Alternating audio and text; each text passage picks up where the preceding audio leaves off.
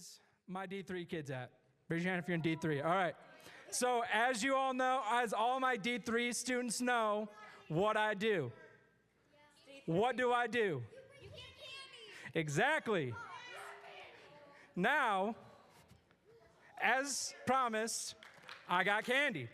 Now, before I preach the sermon, do not expect candy every week because Josh already hates me that I'm doing it for D3, so he'll probably hate me for doing it on Wednesday night. Apologize in advance, Josh. You're amazing. It's a tough act to follow, especially after David. Dave's a pretty darn good speaker. But I'll do my best. Yes, I do have candy. David did not have candy, so. But before we start the service, let's have a moment of prayer. Dear Heavenly Father, we come to you today and give me the strength and the wisdom to preach your word to these children, or I shouldn't say children, young men and women. And please, I also pray that for everyone that's in other countries, especially, I can't remember this country right now, but Afghanistan, thank you. I pray that all those lives, that you give them the strength and courage to be with you and their families and loved ones. And in God's name, we pray, amen. All right, so I have a quick quote to share with you before I share my message. The quote is from Pastor E.M. Bonds, and he said, "Our praying needs to be pressed and pursued with an energy that never tries, a persistency which will not be denied, and courage that never fails." All right, and so who remembers what we learned last week? Yes. Okay, yes, that is correct. So the three that raised their hand and told me the correct answers, come see me after service. I'll give you some candy. All right, so today we are going to be learned on called in prayer. Now, before we start the service, I actually have a story, quick story actually. Who in here is a Marvel fan? Not a DC, nothing. Oh, a lot of you. All right, okay, so I don't know if you know, but there are a group of people that already know, but I am a huge Marvel fan, but my favorite Marvel superhero is Thor. Where are my Thor warriors at? All right. There's some of you in here. All right. So I am such a big Thor fan that I literally, for my Halloween costume, bought my very own Stormbreaker. If you want to hold it, come see me after service, and I will let you hold it. Is it heavy? Yes, it does have a little bit of weight to it.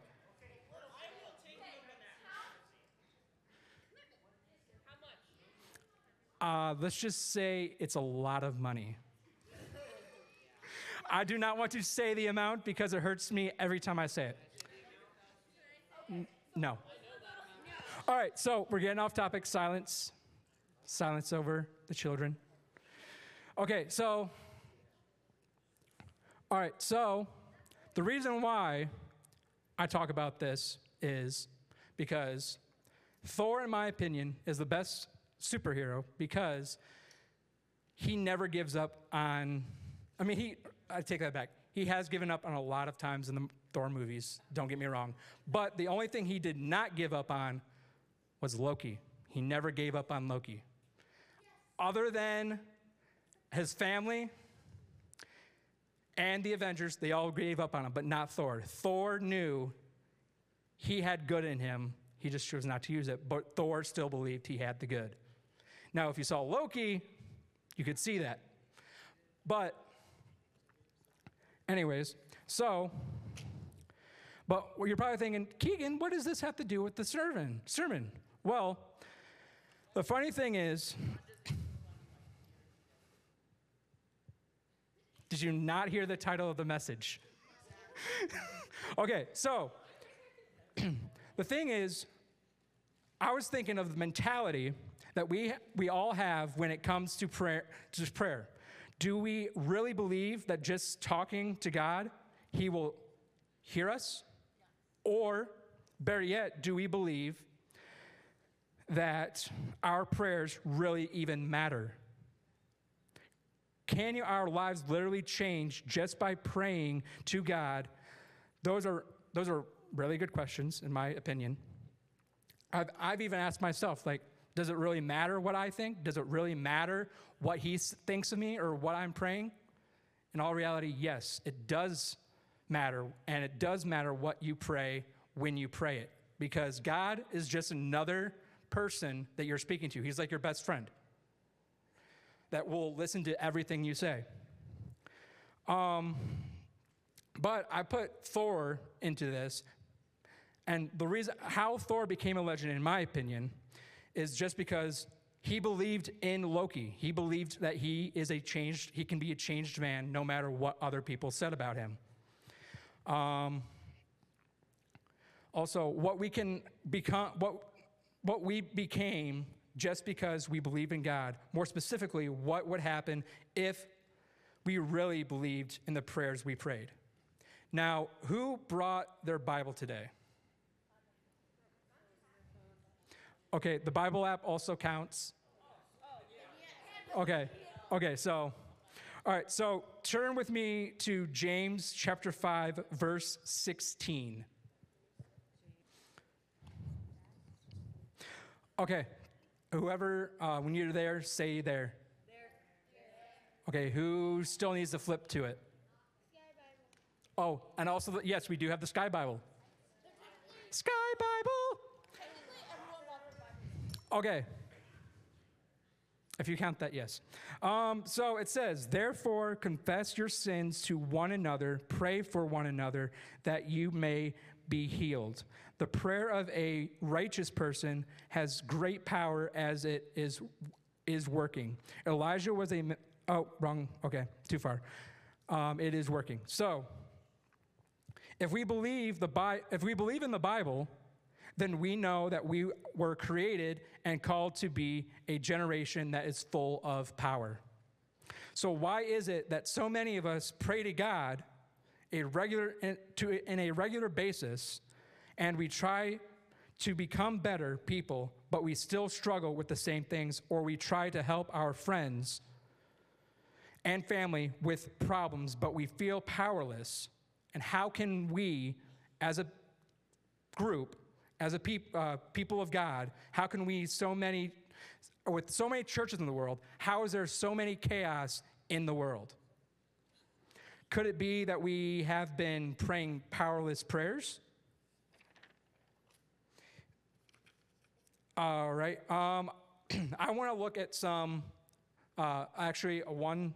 verses with you with examples of powerful prayer. Now, if you wouldn't mind going to Acts chapter 12, verse 1 through 12. Okay, so when you're there, say there. All right. So it says in Acts chapter 12, verse 1, about that time, Herod the king laid hands on some who belonged to the church. He killed James, the brother of John, with the sword, and when he saw that it pleased the Jews, he proceeded to arrest Peter.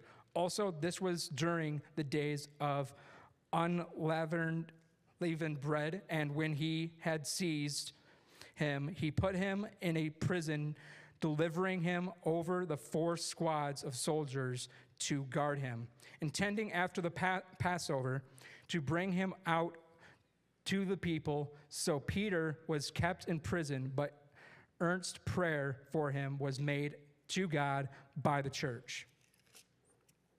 Now, when Herod was about to bring him out, on the very night, Peter was sleeping between 2 soldiers bound with 2 chains, and centaurs before the door were guarding the prison.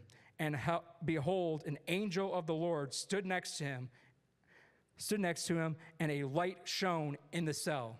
He striking Peter on the side and woke him, saying, "Get up quickly." And then the chains fell off his hands. And the angel said to him, "Dress yourself and put on your sandals." And he did so. And he said to him, "Wrap your cloak around you and follow me." And he went out and followed him. He did not know that what was being done by the angel was real, but thought he was seeing a vision. When they had passed the first and the second guard, they came to the iron gates leading into the city. It opened for more of its own accord, and they went out and went along one street, and immediately the angel left him. When Peter came to himself, he said, "Now I am sure that the Lord has sent his angel and rescued me from the hand of Herod and from all that the Jewish people were expecting." When he realized this, he went to the house of Mary, the mother of John, whose other name was Mark, where many were gathered together and were praying. Now, that to me is impressive. To walk in and see a group of people praying, that's just impressive to me. Now, the first thing I noticed in the text is that people began passionately praying for someone else who had a need. They were praying selfless prayers. The first question you have to ask yourself is, am I praying solely for my benefit or for the benefit of others? Listen, you will not pray passionately for people you have no compassion for. And this brings up my first point, which you guys can write down. And your perspective will be your passport to your own prison, or to your prison. Meaning, what that's saying is, more you expose your worldview to include the experience and needs of others, the more your compassion for them will grow. But the longer you stay locked into seeing things slowly from your personal vantage point, the less likely you will see others the way God does. And you won't have a passion for people who don't fit your description of them or of God. Compassionate prayers will open heaven's doors for you. Next point I need you to pop up is your expectation affects your experience, which, as in Acts chapter 12, verse 7, suddenly an angel of the Lord appeared and light shone in the cell. He struck Peter in the side and woke him up. Quick, get up. Everyone yell, get up. Get up. And the chains fell off Peter's wrists. Now, a faithless Christian are pretty much chained up elephants, meaning they think, oh, this is just a dream. This isn't real. This can't be happening. But basically, it was like Peter said, he felt like he was sleepwalking, meaning he didn't think this was real. This is just a vision that God has given me. But in all reality, it was the real deal, which a chained elephant, in his case, would be thinking that. Now, Peter, like I said, Peter wasn't expecting God to send an angel to get him. But with the prayers from Mary and the other group that was in the house with him, they were the caged up lions. They were showing Peter, they were praying for Peter, someone that didn't really believe that it was actually happening. So, how do I know this? It is said that the people came together and prayed essentially or hard for him, meaning they were praying and believing that God not only heard them, but that he cared about what they cared about. They were essentially roaring out to heaven, saying, God, please break him out of prison. And God sent the angel down to get him out of prison. So, in the Bible, Jesus is known as both the Lamb of God and the Lion of Judah. God died for you, the Lamb died for you, meaning God, so you can let out your lion, so you could pray to him and speak to him and pray for others that actually need to be prayed for with your powerful prayers. So what we see in our country and generation today, people who are tired of being chained down but don't know how to become free are basically praying, oh, dear Lord, I want you to pray for I want to pray for that I pass my math test, or I want to pray that I get this job, so on and so forth. But in all reality, God doesn't really, he accepts those prayers, but those aren't powerful prayers. Those aren't the prayers that he's exactly looking for. So, oftentimes, and which brings me to my next point, is oftentimes we treat prayer like a last resort instead of a first response. That's a major one. But when you truly realize that our prayers unleash the Lion of Judah, whose name is Jesus, then you will treat it differently. So when you're stressed and flustered with yourself in life, here's some advice. Stop criticizing and start conversating with others. Stop posting, say, oh, I love Jesus. Stop saying, oh, if you love Jesus, say amen. Don't do that. No. Stop just going through the motions and start worshiping like the lives of others are dependent on it. Don't allow society to domesticate you. Don't let fear control you. Don't let the devil get in your head. That's what he wants. He wants to get in your head and use that against you to get to God. And don't believe the lie that there's nothing you can do to change that situation. We don't need another generation of quiet, passive people. We don't need those people. Passive, apathetic Christians who sit and watch as the devil wreaks havoc. Like literally, I could relate to this. I had a struggle in my life a while back because I literally was seeing what was going on in Afghanistan, what's going on in the real world, and I let that get to my mind. I let that affect me as a person. But I reached out to people in my church group that said, hey, we're praying for you. We are helping you through this. And then I just felt that God giving me this message saying, this is the devil playing tricks on you. He is manipulating your mind. He's saying these things that this is the end of the world. It's not. Don't let that stress you out. Do not let that get to you. And I'll conclude with this as the worship team would like to come up. I have some acronym that you can write down, and that word is pray. And P in pray stands for praise. Start your conversation by thanking God for who he is and for what he's already done in your life. R is repent. Ask for forgiveness for your sins and also forgive anyone in your life that bothers you, that annoys you, that gets under your skin. Ask God to give you the strength to forgive them as a person, to reach out.